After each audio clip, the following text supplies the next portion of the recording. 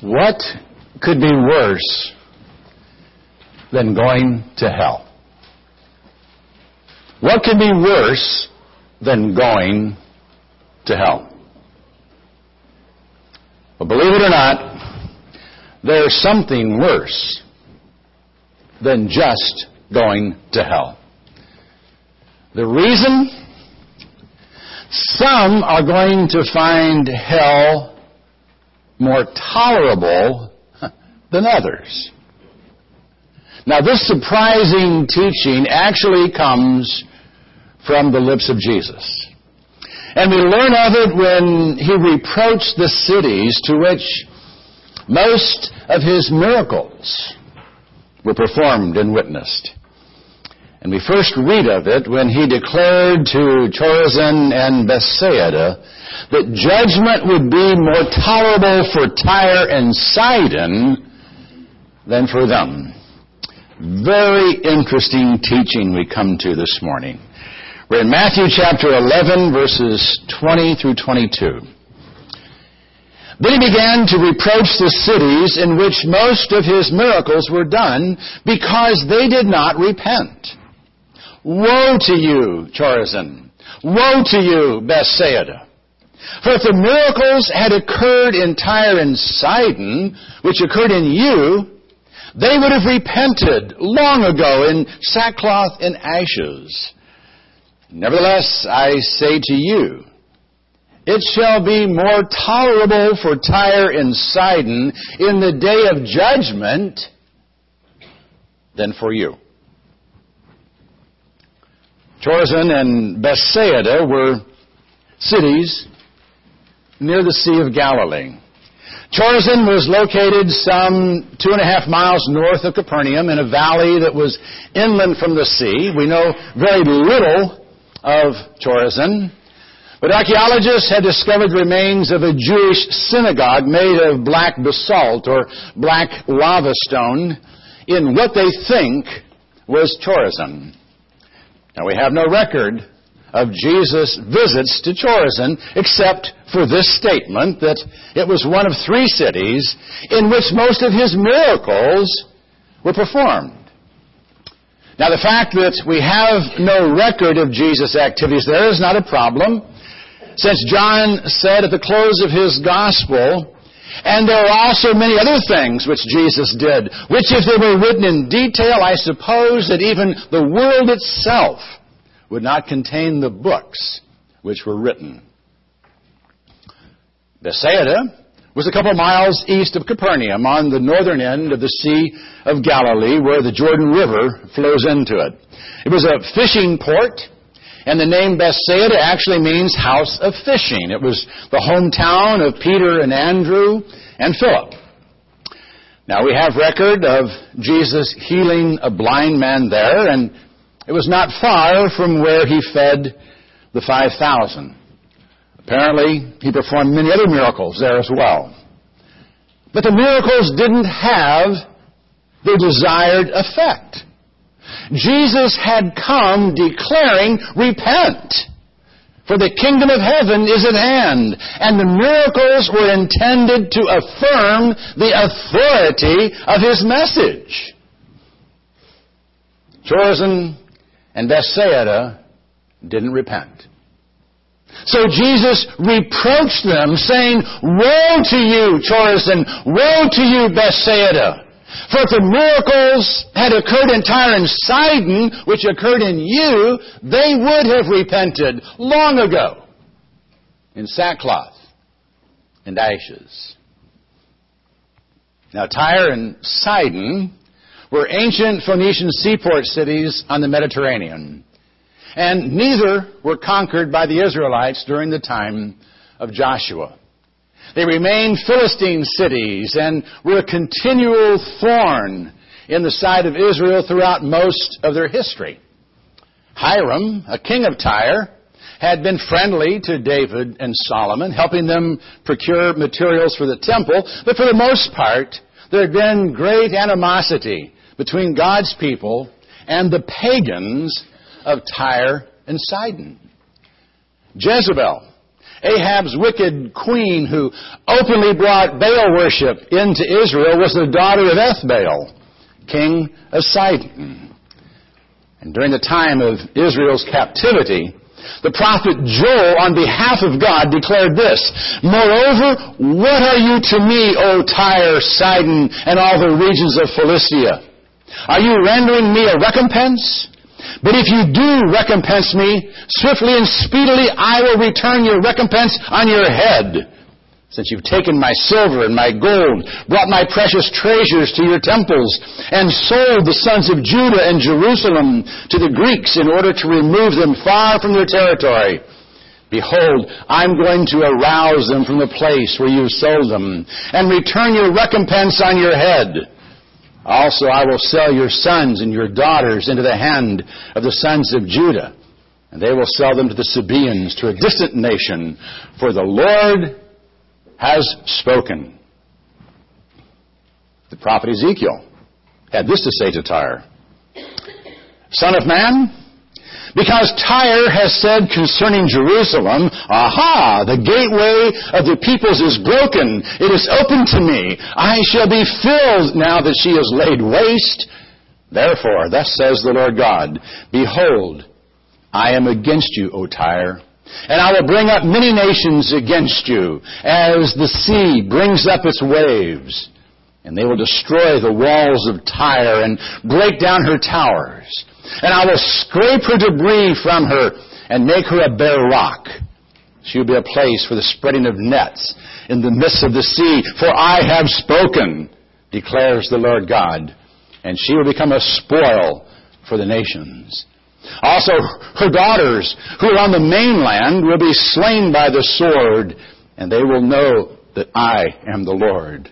Also, they will make a spoil of your riches and a prey of your merchandise, break down your walls and destroy your pleasant houses, and throw your stones and your timbers and your debris into the water. So I will silence the sound of your songs, and the sound of your harps will be heard no more. And I will make you a bare rock. You will be a place for the spreading of nets. You will be built no more, for I, the Lord, have spoken, declares the Lord God." And that prophecy was fulfilled in part by Nebuchadnezzar. When he began a 13-year siege of Tyre in 715 BC, he wasn't able to destroy it, but he was able to subjugate it. Then in 332 BC, Alexander the Great actually tore down the old city of Tyre that was built on the shore and used its rubble to build a causeway to the new city that had been built on an island, fulfilling even more of the prophecy. And then in 1291 AD, Tyre was finally destroyed and reduced to a heap of stones that were carried away to build other cities. Today, it's a bare rock where fishermen's nets are spread. The king of Tyre was even used by Ezekiel to personify Satan. And it's from his lament in Ezekiel 28 that we learn of Satan's fall. Bottom line, Tyre and Sidon were evil, wicked, pagan cities that felt and would continue to feel the judgment of God. But Jesus said, if the miracles performed in Chorazin and Bethsaida had been performed there, they would have repented in sackcloth and ashes. But he added, nevertheless, it shall be more tolerable for Tyre and Sidon in the day of judgment than for you. He also went on to say, it will be more tolerable for Sodom than Capernaum. Verses 23 and 24.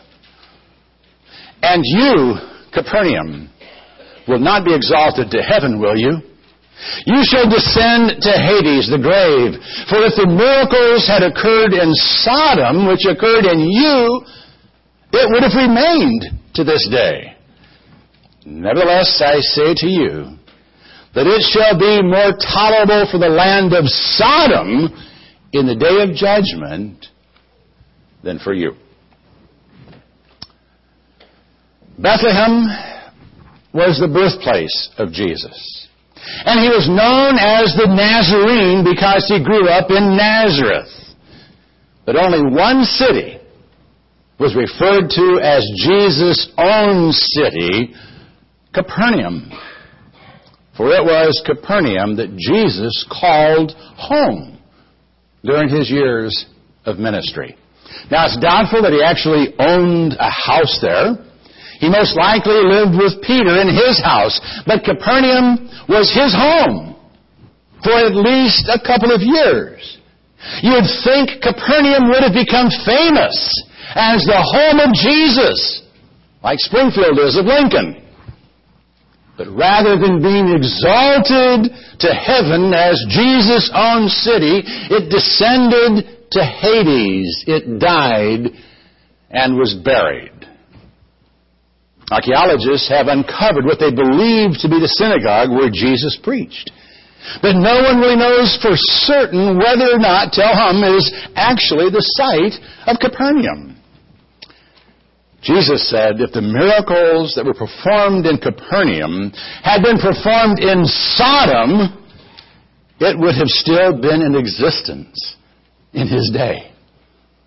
And we all know what happened to Sodom and its twin city of Gomorrah. When 10 righteous men couldn't be found in the city, and when the angelic messengers who had been sent to rescue Lot and his family were surrounded by homosexuals who wanted to sodomize them, God rained fire and brimstone on the city and completely destroyed it. Most believe it's now buried under the Dead Sea. Jesus declared, if the miracles performed in Capernaum had been done in Sodom, it would have escaped the fiery judgment of God. But he added again, nevertheless, I say to you that it shall be more tolerable for the land of Sodom in the day of judgment than for you. More tolerable than for you. Let's focus on that for a moment.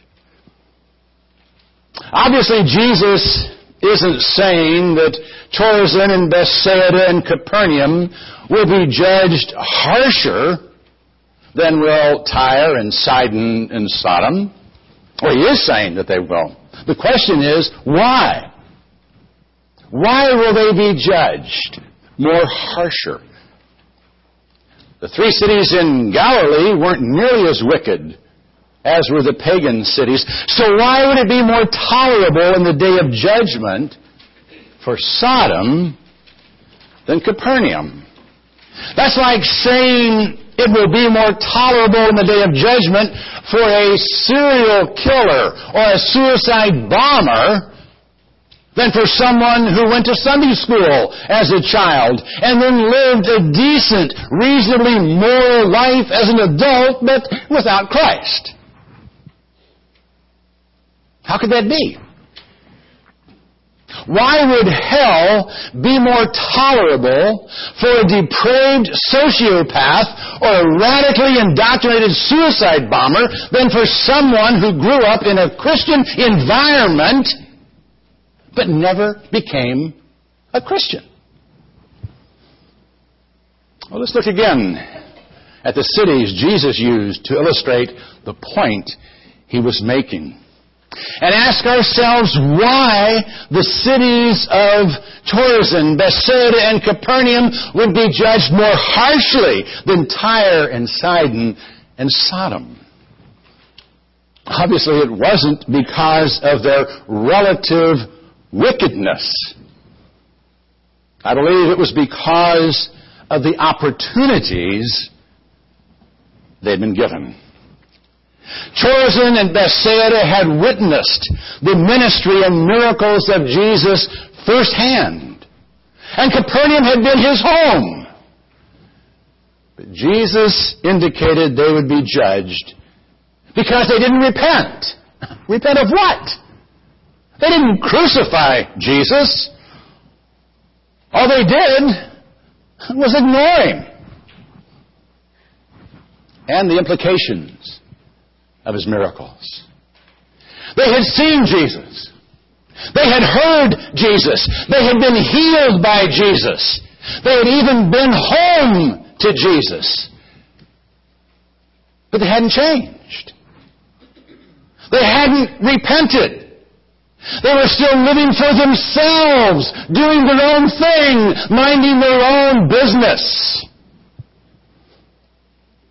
The Son of God had been in their midst, but he hadn't made any difference in their lives.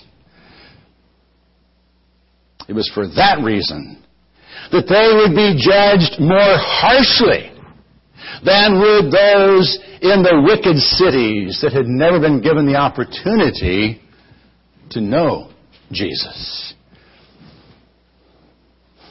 Now that's not to say that the wicked cities wouldn't have to pay for their sins. They did, and they would. But they would be condemned only because they violated the limited knowledge they had of God's will, not for rejecting Jesus. Paul made that principle clear in Romans. He said, "For all who have sinned without the law will also perish without the law.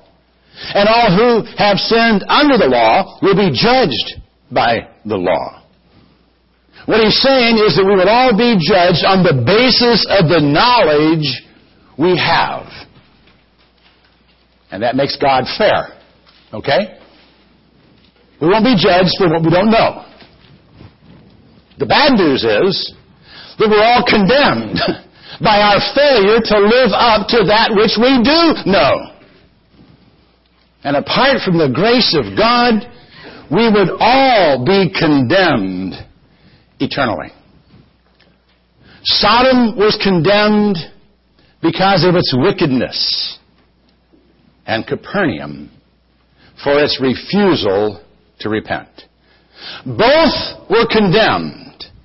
But the judgment against Sodom would be more tolerable than the judgment against Capernaum, because Capernaum had been given more opportunities to know God and to know His will. In Luke 12:47 and 48 we read, "And the slave who knew his master's will and did not get ready or act in accord with his will receive many lashes. But the one who did not know it and committed deeds worthy of a flogging will receive but few. And from everyone who has been given much shall much be required. And to whom they entrusted much, of him they will ask all the more." The cities were being judged on the basis of the opportunities given to them. The same is true of individuals. If you have been given the opportunity to know Jesus, you've heard Him speak from His Word, you've seen Him perform miracles in the lives of those around you, and perhaps have even been the recipient of miracles yourself, but you've never repented of your self-deceived self-sufficiency, you would be better off to have never heard of Him. The writer of Hebrews makes that abundantly clear. He says, "For if we go on sinning willfully after receiving the knowledge of the truth, there no longer remains a sacrifice for sins, but a certain terrifying expectation of judgment and the fury of a fire which will consume the adversaries. Anyone who has set aside the law of Moses dies without mercy on the testimony of 2 or 3 witnesses.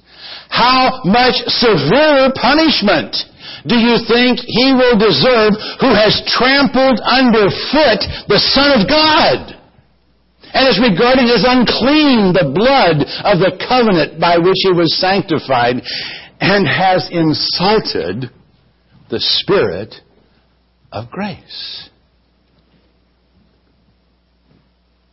That is why it's going to be more tolerable for Tyre and Sidon and Sodom than for Chorazin and Bethsaida and Capernaum.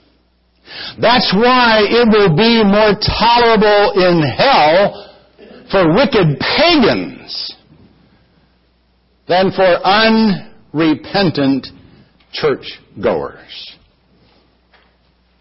Those who knowingly insult the Spirit of grace and trample underfoot the covenant made possible by the blood of Christ will face a most terrifying judgment. Punishment will be even more severe than that experienced by those who merely fail to live up to the laws that God gave to mankind. But how? How can it be more tolerable for some in hell than for others? How can that be? Hell is hell. How can it be more tolerable for some than for others? I think it's the same way heaven will be more rewarding for some than for others. You know, over the years, I've explained degrees of reward in heaven with the analogy of Howard Reuters, who was chairman of the fine arts at Lincoln Land and an accomplished musician, and me going to a symphony. You know, even if I loved it, I wouldn't be able to appreciate it to the degree Howard would have, because I don't know music like Howard did. I may come out and say, wow, that was good. And he'll start saying, well, did you hear this and that? And did you note this and whatever? And I'm going, huh? His depth of appreciation would have been amazingly deeper and fuller than mine.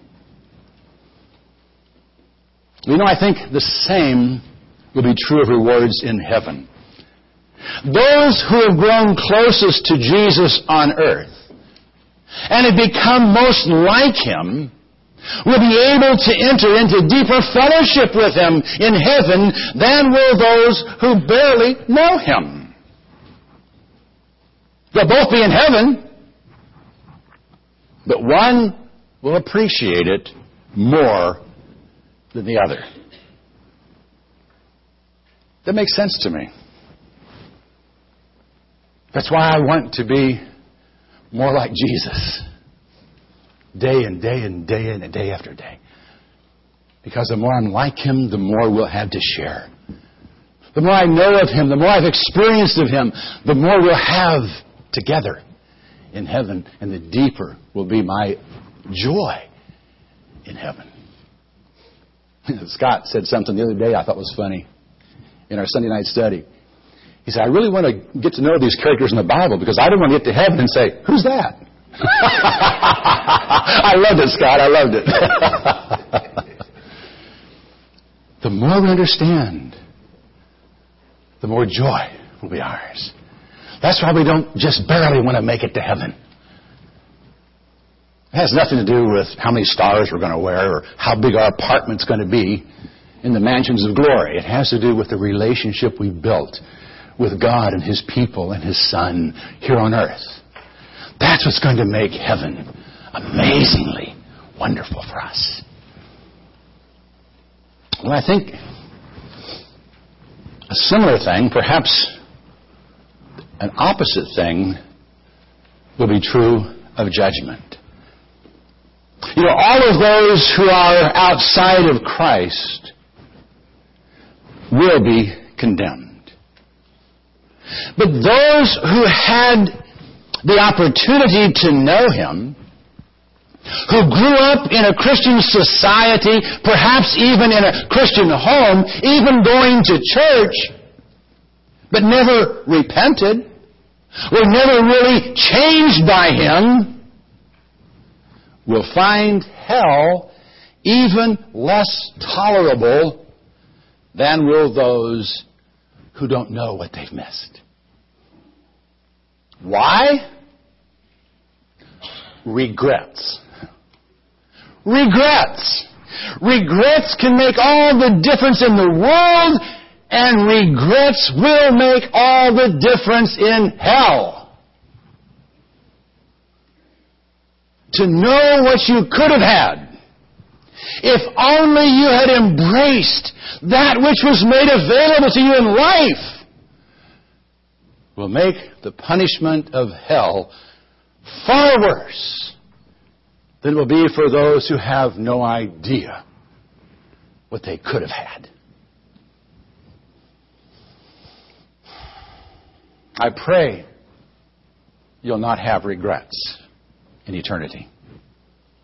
I pray you'll not have regrets for not becoming more like Jesus on earth, so you can fellowship more intimately with Him in heaven.